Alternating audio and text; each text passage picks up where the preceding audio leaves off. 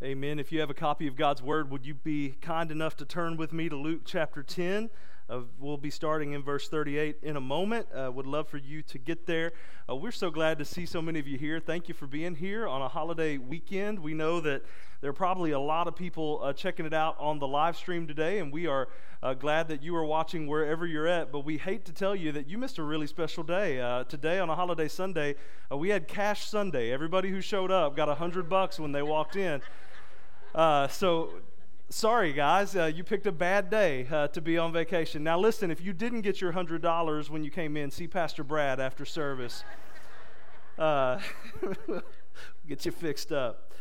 No, we are glad to see you here. It's a good day. It's good to be in the house of the Lord always, and know it's a busy weekend. Some of you maybe are going to be leaving afterwards today. Just be safe wherever you're at, and if you are watching from somewhere else, be careful coming home. We love you guys, and just excited to be able to gather around God's Word. We're here in Luke chapter 10. I will want to just again affirm what Pastor Brad said earlier. We would love for you to come back tonight as we kind of have a special commissioning service for the Willingham family. We are, it's really, and I don't use this word carelessly. I do use this word cautiously. I would say it's a historic day for our church family to be able to lay hands on missionaries that have been called and that we are going to get to send. So if you are available this afternoon, again, I know it's a busy holiday weekend. This is the last Sunday they're going to be with us. Y'all come and let's just celebrate them and pray for them and send them off in that way. So please come join us tonight at 5 o'clock. Well, we've been talking about what it means and what it looks like to seek Jesus. And we have kind of been all over the scriptures thinking about what our lives ought to look like if we are truly people who seek the Lord. And I can't believe this is the last week of this series. It has been, I think, really helpful. At least it has been for me, and I pray that it has been for you as well. But what I'm really hoping is that this won't be the end of your journey of finding out what it looks like to seek Jesus, but instead that this would really kind of be the starting line of you living this life of what it looks like to seek Jesus with all of your heart. We started in the book of Haggai, believe it or not. That's a real book in the Bible. And we were in the book of Haggai, and we were invited by the Lord to think about our lives, to think carefully about the way we live. And the question was, are we really seeking Jesus, or are we seeking the things of the world? And then we went to Colossians, where we discovered that to seek Jesus means we set our affections and our thoughts upon Him. So our hearts and our minds are set on Jesus. And when our hearts and our minds are set on Jesus, it ends up changing the way we live in every single area of our lives. And then we went to last week, where some of you were just incredibly quiet and stared at me the entire message. Because it was a beautiful invitation to joyfully surrender, but if we can be honest, that beautiful invitation came with a pretty direct confrontation, didn't it? And that confrontation is the reality that so many of us have kind of settled for what I called add-on Jesus, an accessory Jesus, instead of selling everything to obtain the treasure that is Christ. So my prayer is that all of us would be a people fully surrendered to Jesus, being all in for this treasure that we've found. And really all of this is going to culminate with today's message. And really, we should have started here. If I can just say that, right? Did you know that sometimes pastors are figuring it out as we go, just like you guys, right? And maybe we should have started here, but I think this is a really helpful reminder for us to arrive at today, because here's the reality. You and I are really good at taking a sermon series or a section of messages like we've just heard and say, all right, I've systematized this. I am ready to seek Jesus. I know what I need to do now. We've been given all the facts. I've taken good notes, and we are ready to seek Him now. So I'm going to dive in and start doing all of those things. And I pray that maybe you do have a blueprint for what it looks like to seek Jesus. But if you go home today and say, all right, that's it. From now on, I'm seeking Jesus, and seek in your own strength to make this happen, I've got some bad news for you. It's not going to be very long until you are right back where you started. If you self-surrender, what we called it last week, you're going to find yourself in a bad place. So what I want us to realize is that everything we've studied in the Word of God over the last few weeks has led us to this place where I want to just offer a simple and super clear reminder. Jesus reveals himself to those who seek him. Jesus reveals himself to those who seek him. We referenced Jeremiah 29:13 on the first week of this series. It says, "You will seek me and you will find me when you seek me with all your heart." And Jesus says in multiple places in the Gospels, remember, ask, seek, knock, and the door will be open for you. Seek and you will find. This is the promise that we see all throughout Scripture. From the beginning to the end of the Bible, we see the Lord speaking to, blessing, and using people who would seek him. Do you ever find yourself saying, "Lord, use me"? I know you find yourself saying, "Lord, bless me," right? Lord, just speak to me. God, I just desire to be used by you and to hear you and to sense your work in my life. Well, if you do, the promise of the Scripture is that that will happen if you seek Jesus. Some of you may say, well, I'm seeking Jesus now because a couple weeks ago you talked about, not living this lifestyle anymore, so I'm trying to be a better person now. I'm seeking Jesus. I'm coming to church more. I'm seeking Jesus. I signed up to help with VBS next year. I have plenty of time to change my mind before then, right?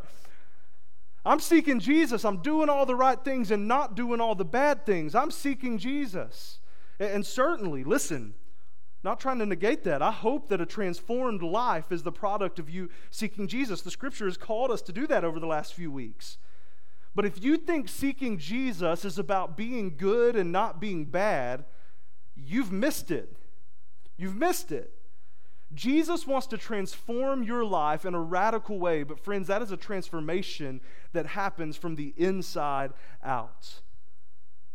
Transformation really is possible, but I want you to understand this morning that Jesus isn't after your works.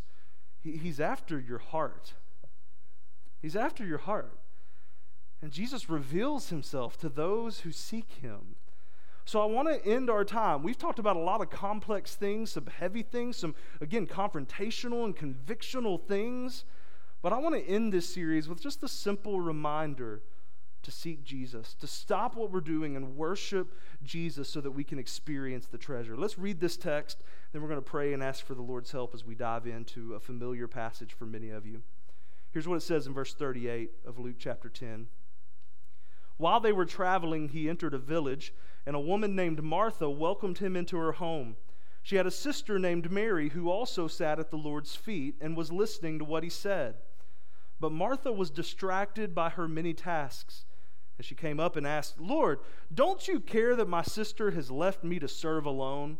So tell her to give me a hand." The Lord answered her, "Martha, Martha, you are worried and upset about many things, but one thing is necessary. Mary has made the right choice, and it will not be taken away from her." Let's pray together. Lord, would you help us today to make the right choice? Would you help us to choose the one thing that is necessary so that though everything else in the world may be taken from us and everything else may fall apart, that we would have the one necessary thing that we can never lose. Lord, help us today. By your Spirit, would you make your word clear to us in a way that we can grab a hold of it and actually walk out of here with it? We thank you for what you're going to do. It's in your name we pray. Amen. Well, Jesus is traveling, and this was kind of his custom. He would go into a town, and there was somebody he would know. He would kind of almost make that his home base of operations as he would do ministries in these various towns. So he comes in to the town of Mary and Martha, friends of his that are referenced throughout the Gospels. And he comes into their home, and he's welcomed. And when he gets there, we see very clearly two different reactions to the arrival of Jesus. One sister, by the way, this is a sister thing. Don't you read it and get total sibling vibes, right? Like if you know, you know, right? There's some serious sibling vibes going on here. Mary sits down at the feet of Jesus and is just listening, soaking it up, sitting there with Jesus. And Martha is immediately trying to get to work, making the home look ready for the Better Homes and Gardens shoot that was going to be happening there that afternoon, apparently. And she's trying to get everything situated. She's being very hospitable. She is getting things together. And you can almost sense in the passage that at first she's probably a little bit annoyed, right? It's like, oh, here we go. Classic Mary, right? She'll get up in a minute, though. Can you almost see this picture happening? She continues to do stuff, maybe like dust something right beside her, just that little hint, right? And continuing to do things, and then she doesn't get up till finally it reaches a boiling point, and Martha says, "Hey, Lord, aren't you going to tell her to get up and do something?" Now, to our American reading of the text, we almost think, wow, that's pretty, gutsy of Martha to be like, "Hey, Jesus, tell her to get up and do what I'm doing." And when we look at that text, and especially if you have a church background, you've read this and heard this taught so many times that you're like, how in the world could Martha not sit at the feet of Jesus? How dare she? But what you need to understand is that for the original audience sitting here watching this happen, Martha's not the bad guy in this story. That whole room full of people there would be looking at Mary with the same eyes and the same judgment that Martha had. You need to understand that hospitality was one of the hallmarks of Jewish culture. I mean, we see this throughout the scripture. Like, they really, even a stranger showing up at your house would get the treatment that Jesus is getting here. But how much more would an up-and-coming rabbi get? So this is a big moment that culturally, religiously, there were expectations upon this situation that Mary was clearly not meeting. Martha, y'all, was doing her job. Anybody a fan of doing your job? I feel good when I even say that phrase. My grandpa used to say, anything worth doing is worth doing right. Brad, the first time. That's what he would say. That's Brad's uncle there. So we didn't listen very obviously, right? Yeah, like we doing our job. Like there were family expectations, religious expectations, cultural expectations, and Mary isn't doing any of it. So when Martha says, "Hey, Jesus, tell her to get up and get to work," most of the people in that room probably were like, "Oh, it's about time she said something." But Jesus does something that would have shocked every one of them. He turns the cultural expectation on its head. The cultural norm is out the window. Instead, he looks at Martha and he says, "Martha, Martha." That double name is just an endearing, just calling to her heart. He says, "You're worried and upset about many things, but one thing is necessary. Mary has made the right choice. It's not going to be taken away from her." I love the ESV's translation there. It says, "Mary has chosen the good portion. Of all the things that you could pick, she has picked the best thing." So in a culture that says, do, serve, work, be productive, fulfill your religious duty, fulfill your obligation by being hospitable, Jesus commends the woman who does none of those things and sits down at his feet. What is Jesus doing here? Is Jesus trying to challenge the Jewish idea of hospitality? Is he trying to subvert the Jewish faith? Is he trying to say, "Oh, no, you don't need to be hospitable anymore"? No, I don't think that's what's happening here. In fact, we know that even biblically, there are things that we have to do and that we're called to do in this life. If I was in my office right now, you'd probably send one of the deacons or trustees to knock on the door and be like, "Hey, Pastor, it's 9:35. Traditionally at this time, you're preaching. What if I called from the inner sanctum of my office and said, 'Oh, brother or sister, I'm just at the feet of Jesus today'?" I can tell you what would happen. There'd be a special called meeting after the service to address it, because there are things that we have to do and that we're called to do and that we need to do in this life. And as we've talked about the last few weeks, he indeed does call us to a transformed life and to a way of living that is in line with what he wants us to do. But here's what you need to understand, and what I think Jesus is getting at in this text. Our doing flows from our being. Our doing flows from our being. The things we do have to flow out of who we are. So here's what this looks like. We don't just go about transforming our own lives. We don't just self-surrender like we talked about last week. Instead, all of our transformation, all of our spiritual growth, all of our leadership, all of our service, all of our worship happens as a result of being at the feet of Jesus.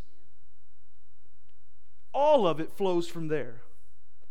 And when we're with Jesus, He changes us. And as He changes us, we grow to love Him more and know Him more. And that's when that transformation from the inside out begins to happen in our lives. So here's the simple call that you're going to see all throughout Scripture. Seek Jesus first. Seek Jesus first. And that's so basic. And I recognize that. You're like, wow, this is the culmination of this series? This is why I said perhaps I should have started here. But I think this is appropriate at the end because it's so easy to go through what we've gone through and say, here's what I'm going to do. Here's my game plan. But if you miss this, you will fail. A life seeking Jesus, this is so just incredibly insightful. A life seeking Jesus starts with seeking Jesus. It's so basic, but isn't it tough to do? I think it's incredibly complicated for us. All of our flesh and really all of the forces of the world, it seems like all of nature itself sometimes comes up against us seeking Jesus. But our being with Jesus is what leads to us being able to do Jesus things. Being with Jesus leads to us doing what Jesus wants. So Jesus is not calling out Martha's hospitality. Instead, He is inviting her to the good portion, the most important thing. And again, I want to just point this out. We've observed this a few times over the last several months, but isn't it scary that you can do the right things and still get it wrong? You can actually be doing the right things and end up missing Jesus. That concerns me. But His grace is on display in this passage, and I would say it's on display this morning because He's here and you're listening to this message. Jesus doesn't say, like the sibling vibes I talked about earlier, He doesn't go, classic Martha, here we go, totally missing the point and just serving while I'm sitting here. How dare you? I'm the Son of God, sit down. He would have been well within His right to do that. He's Jesus.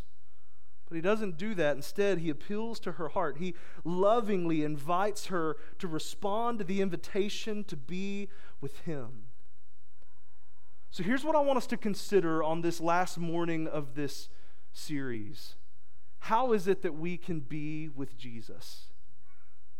What does it look like to sit at His feet like Mary in a Martha world of do, work, change, transform yourself, DIY spirituality? You can make yourself better. How do we let Jesus mold and shape us into who it is He wants us to be? Well, what we see in this text and what we've got to figure out a way to do in our world today is we've got to stop and be still. Already, some of you don't like that. The idea of stop is so countercultural, isn't it? What can I do to seek Jesus? Right? Like even in our language inherently, we talk about that. What can I do to sit at the feet of Jesus? Well, there's nothing you do. You sit there, right? But what can I do? Give me some steps, Pastor. Step 1, quit it. Stop and be still.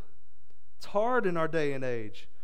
And some of you are like, in all the times to talk about this, Pastor, a holiday week in the summer, it's go time, and here you are telling us to stop and be still.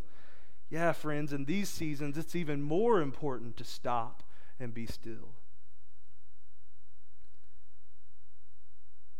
If we're going to be with Jesus, it requires that we stop. And we know from Martha's busyness, I mean, obviously, there was plenty of work to be done. And I've said this a few times already, but there were cultural expectations on her. There were religious obligations and expectations upon her. And from what we can tell, even family pressure and obligations. She was dealing with a lot of the same things that you and I would deal with. Well, how can I stop when I've got all these things and all the things need to be done? And if I don't do those things, I'm not even honoring the Lord. Aren't we good at moralizing our busyness? Oh, I mean, but the Lord would require this of me. I mean, Martha felt good enough about it that the Son of God, she was like, tell her, Jesus. And some of you today would say to me after this message, Lord, convict our pastor for that. Right? Oh, but I pray that we would all hear the Lord inserting our name into that and saying, you're anxious and troubled about many things, but one thing is necessary. Mary had chosen the right thing. She refused to be distracted. She stopped and spent time with Jesus. And Jesus says she's chosen the good portion, the one thing that's necessary. In a world of choices, she picked the one thing that was truly necessary. So if we want to be with Jesus, we have to stop. But how do we stop? I want to just really just throw this out there. There are a couple ways that I think we need to address this problem of things that stop us from stopping. Right? So what is it that stops us from stopping? First, I would say this: worldly distractions. Worldly distractions. I know that every generation thinks they're the busiest generation ever, right? But doesn't it seem like our world is just absolutely stinking nonstop today? Think of musician Ben Rector. He says it's spinning faster and cheaper than ever before. It just feels like the world is going so fast, and everybody that you interact with, I mean everybody, is busy. And I'm talking from retirees, I'm busier than when I worked, to the guys in the middle of the career, oh, busy. All the way down to teenagers, busy. You know, I'm in the select league, and found another coach came to me and said that I can be in the select league. All we have to do is pay $300 a month and travel all around the country, but I got the talent to do it. Sorry, I'm going to get in trouble. But man, I remember my teenage years. There were weeks where, like every day there were obligations at school and even, for my family, that even all the way from littles to the oldest folks in here, busy is one of our key responses. And every time I say this, y'all get weird around me for a few weeks. When you say, hey, how are you doing? What's one of the number one answers you get from people? Busy. So some of you are going to say that to me in the next few weeks. You're going to be like, oh, sorry. It's okay. It's a reality of our lives. We are a busy people in a busy culture. But here's what's weird. And I'm just going to press in on this. I'm not even going to ask. I'm just going to press in on it. Isn't it weird that even when we're not busy, we feel some weird pressure to make it appear and seem like we're busy? Can we talk about this for a second? Here's my question. When did Martha-style living become a status symbol? Even for believers. I knew it was going to get quiet at this part. We feel important when we're busy.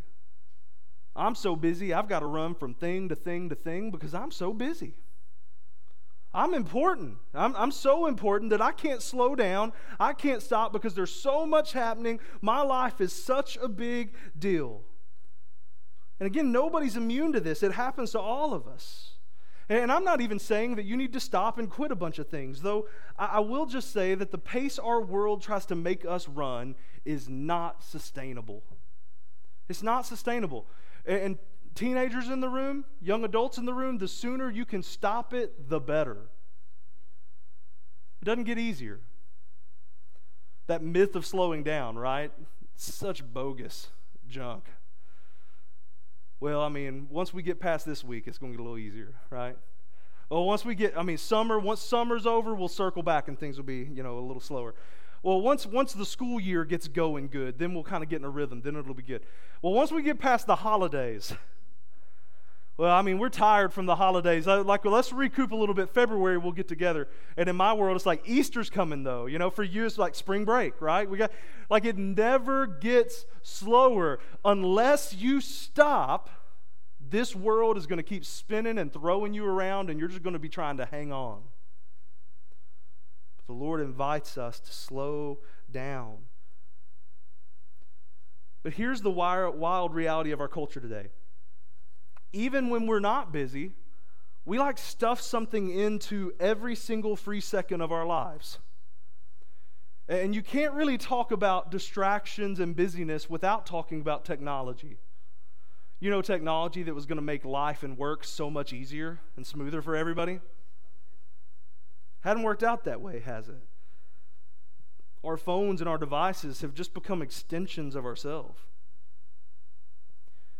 The average American spends 5.5 hours a day on their phone. And I know what some of you are thinking, because here's what I thought this week. Millennials. Gen Z. But y'all, there's a little thing on this thing. I have an Apple. Some of y'all have, the other things. Your device has it too somewhere on it, called screen time. Can I just tell y'all what I found out this week that's a little troubling for me? I'm pretty darn close to being an average American. Not only are 5.5 hours spent a day on these devices, here's the other thing. The average American checks their phone 96 times a day. And again, we're talking average. I see people all around this room who've looked at this and been troubled for the first time. Some of you were just like, psh, just got real quiet. 96 times a day. And that's checking it. The average American touches their phone 2,500 times a day. Heavy users over 5,000 times. I know this is a little bit kind of, young man standing on the yard yelling, get off my yard kind of bit, but let me just say this. This is not healthy. This is not sustainable. And I think one of the reasons we struggle to sit at the feet of Jesus is because we have a generation going all the way up to my grandparents now who struggled with this. We have a whole generation of people sitting at the feet of their devices. I don't even have to be looking at my phone to be using it. Listen, podcasts, YouTube videos, and I just listen to the audio of it. That's where a lot of that time on my phone comes from. But I'll tell you, I'm listening to something when I walk, when I drive. I even go to sleep about 90% of the time listening to something on that stupid thing. Some of you are like, Pastor's got a problem. You do too. If you're going to judge me, bring me your phone and let's look at the deets. All right? I know, I just see it on some of y'all. I said millennials is a joke. You're trying to make it real right now. And I found myself the other day, this is a true thought that happened to me the other day. I thought, Lord, why don't I hear your voice more? And you know what the Lord just put into my head and my heart? When you going to hear it? I mean, listen, we have kiddos, and we try to put our devices away and interact with our kids as much as we can. Can I tell you, as soon as we can get all of them to bed, it's like, let's just look at something and be quiet. Amazing thing happens occasionally. You know what's really nice sometimes?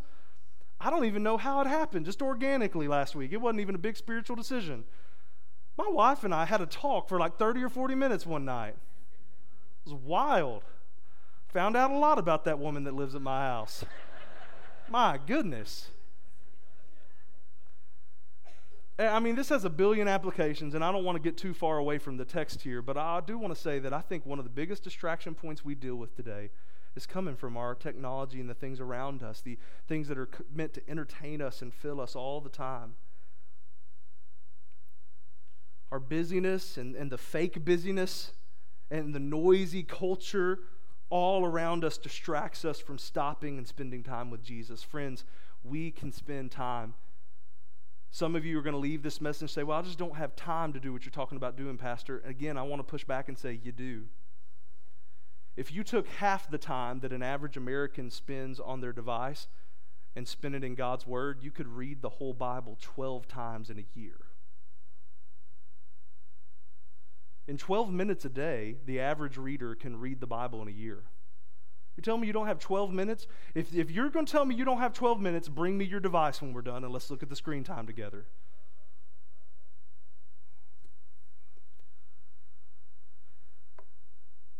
It's not just worldly distractions, though, that stop us from spending time with Jesus. I want us to consider for a moment, some of you, y'all take a breath with me. We're moving on, all right? Some of you are still messed up. You're looking at your phone right now trying to figure out how to stop looking at it. Come on. Hang on.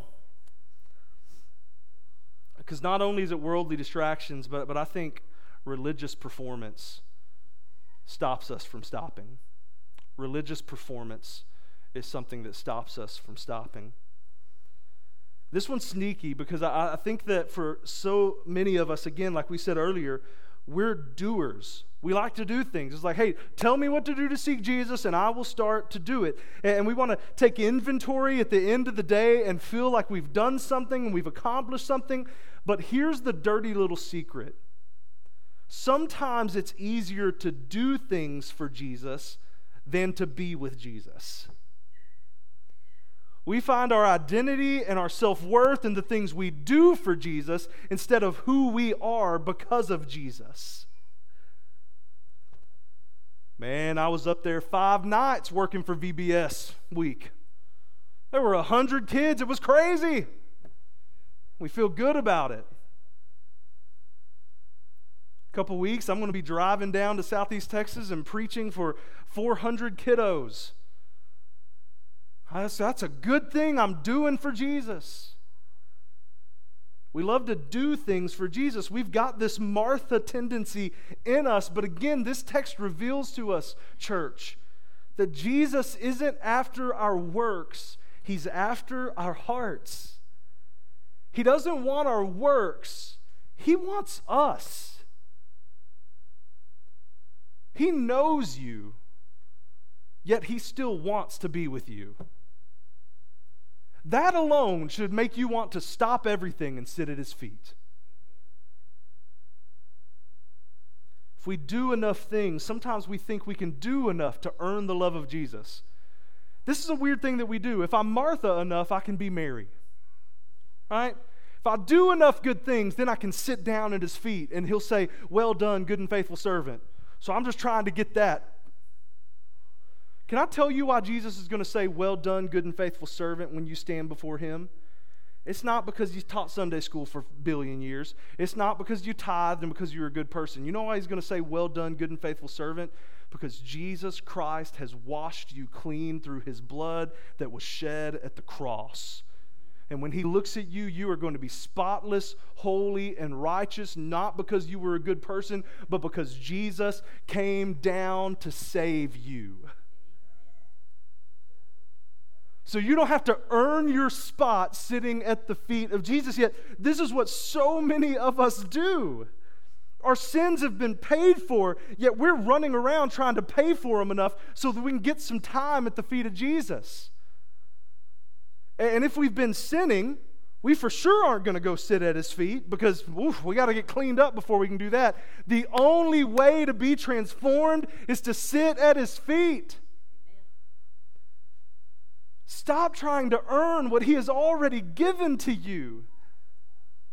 He invites you to come and sit at His feet. And when we try to do things on our own, we mess it up. We make our life more and more of a disaster when He invites us to stop and be still. So many of us today are running around trying to earn what's already been given to us. But Jesus, with His amazing grace, looks at you just like He looked at Martha, and He says, "Son, son, daughter, daughter, you're worried about all kinds of stuff. You're stressed out and exhausted and worked up about everything. You're killing yourself trying to earn what I already died for you to have. Stop and be still. Take the good portion that's been given to you. Stop your religious performance. Sit at my feet, worship, and be transformed." Some of y'all need to hear this today. Maybe for the first time in a while, you need to be reminded, Jesus really loves you. Not like a future version of yourself that's better than you are right now. Jesus loves you right now, today, in the middle of your mess. And He invites you to sit down at His feet and be forever changed. But in order for that to happen, you've got to believe that He really loves you. There's a lot of religious Marthas in the house today that are so busy trying to earn his love that they've not truly experienced it in a long, long time. But if you want to seek Jesus, you got to stop and sit down. You got to stop and sit down. I don't want to just leave this in a weird mystical place, because some of you are like, I want to do that, Rusty. Give me the map. Where is he? Right? I want to tell you what it really means and looks like to actually seek him. And it's hard to do this. And the reason it's hard is because we're kind of talking about this heart position and inner disposition that we talked about in Colossians 3. Really, the way we seek Jesus is to have a heart and a mind that are set on him. And it's hard to really articulate into words what that looks like. The call is just to sit down and experience that. But I do just want to lovingly tell you that I think one of the primary ways that we have this interaction with Jesus today in our lives in 2023, where we cannot physically go and sit at his feet, is to hear his voice through the Word of God and to share our hearts back with him through prayer. Now, I'm telling you guys, I feel like a JV preacher almost every time I preach, because it feels like every application comes back to like, hey, maybe you guys should like read the Bible. Hey, I've got this radical idea I want y'all to try. Pray. Oh, but how our lives, our families, and our church would be radically transformed if a group of people took that call seriously. When I was in middle school, our youth pastor on a Wednesday night, growing up in a little country church, we had probably 15 people there on a Wednesday night, and our youth pastor rolls in a cooler and sets it there at the front of the room, and he opens it up, and it's full of what you Midwesterners call pop. What I just call Coke, Dr. Pepper. I mean, Dr. Is there anything else other than Dr. Pepper? But anyways. And I grew up in a home that we did not keep, those products around. So for like 7th grade Rusty, that was a big deal. And here's what Brother Todd said. Brother Todd said, if any of you will read your Bible every day this week. Actually, I think he just asked us a question. Has anybody read their Bible every day this week? Nobody said a word, and he opened that up and said, if you have, you can have one of these Dr. Peppers. Now listen, Todd and I haven't talked in several months, so Todd, if you watch today, I'm not taking shots here. I'm not sure if that's the best strategy for getting kids to grow spiritually, all right? I don't know. Like, hey, let's dangle something over the head. Maybe they'll do it. But here's what I got to tell you. 7th grade Rusty was like, I want a Dr. Pepper. And I'm not going to lie for it. So what I did the next week, every day I read my Bible. And that next week, that was a good Dr. Pepper. Then he upped the ante. I'm pretty sure at some point it was like a Dr. Pepper and a zebra cake, and I'm just living my best life digging in God's Word. But here's what I got to tell you guys, and as ridiculous as this might be, this is true. It really was the beginning of my spiritual awakening. I knew the Lord already. I'd been saved, and I knew that I knew the Lord. I knew that my salvation was secure, but I didn't really have this daily relationship with Him. And all of a sudden, now, and I got to tell you, I didn't like come in the next Wednesday in a fishing shirt with a name tag that said Pastor Rusty, all right, with a seminary degree. That's not how it happened. It was a long growth process, but that is what started it in my life. And here's what I want to tell you today, friends. From 7th grade to a couple of weeks ago, every single revival in my life has started when the Lord in His grace reminded me that I wasn't spending time with Him. And I ran back to His Word. And I ran back to time with Him in prayer. This is a true story. Like literally 2 weeks ago, I'm trying to get all these messages done. And it's been a lot. Summer's been busy. A lot of our staff's out with different things going on. Summertime is summertime around here, and it's busy. And I'm writing these messages not only for you guys. I'm going to be going to a camp in July and preaching this same series for them about what it means to seek Jesus. And man, I was wrestling with this message. I'm thinking, how do we wrap this thing up? I mean, it's been such a good series. Like, you guys have just given me such encouraging feedback. And like every week, I've had 2 or 3 times people have been like, that's the best message you've ever preached. And I'm like, huh. Then the next week, somebody told me that again. And all of a sudden, I'm like, I've peaked. All right? There is no way. Like, what do I do now? And I was stressing about what this message was going to be. And I got to tell you, I have a whole other one written that I think was Chef's Kiss. It was pretty good, right? And it didn't feel right. Last week, I was, I even sent it to Mallory. I don't do this every week. Y'all always tell me that Mallory writes good sermons, and that's true. But this week, I sent it to her, and I'm like, hey, is this okay? And she was like, no, it's good. I think it's great. And even that, I'm just still restless. And I was like, I just don't feel like I'm where I need to be. And can I tell you that in the midst of that, the next morning, I'm sitting in my office here one day last week, and I just feel like I had that same kind of moment that Martha had where the Lord just said, Rusty, you are anxious and troubled about many things, but one thing is necessary. Choose the good portion. It won't be taken away from you. God loved me enough to remind me that He reveals Himself to those who seek Him. So I do hope that this series has been a blessing for you. And again, I know that it has for me, and I'm praying that God has given you some practical tools to help you on this journey of seeking Him. But I'm hoping that no matter what you've thought about, no matter where this journey is taking you, that you remember at the end of the day to seek Jesus first. Because that changes everything. Seek the treasure that is Christ every single day. And the way that starts is at the feet of Jesus. Isn't that really where everything starts?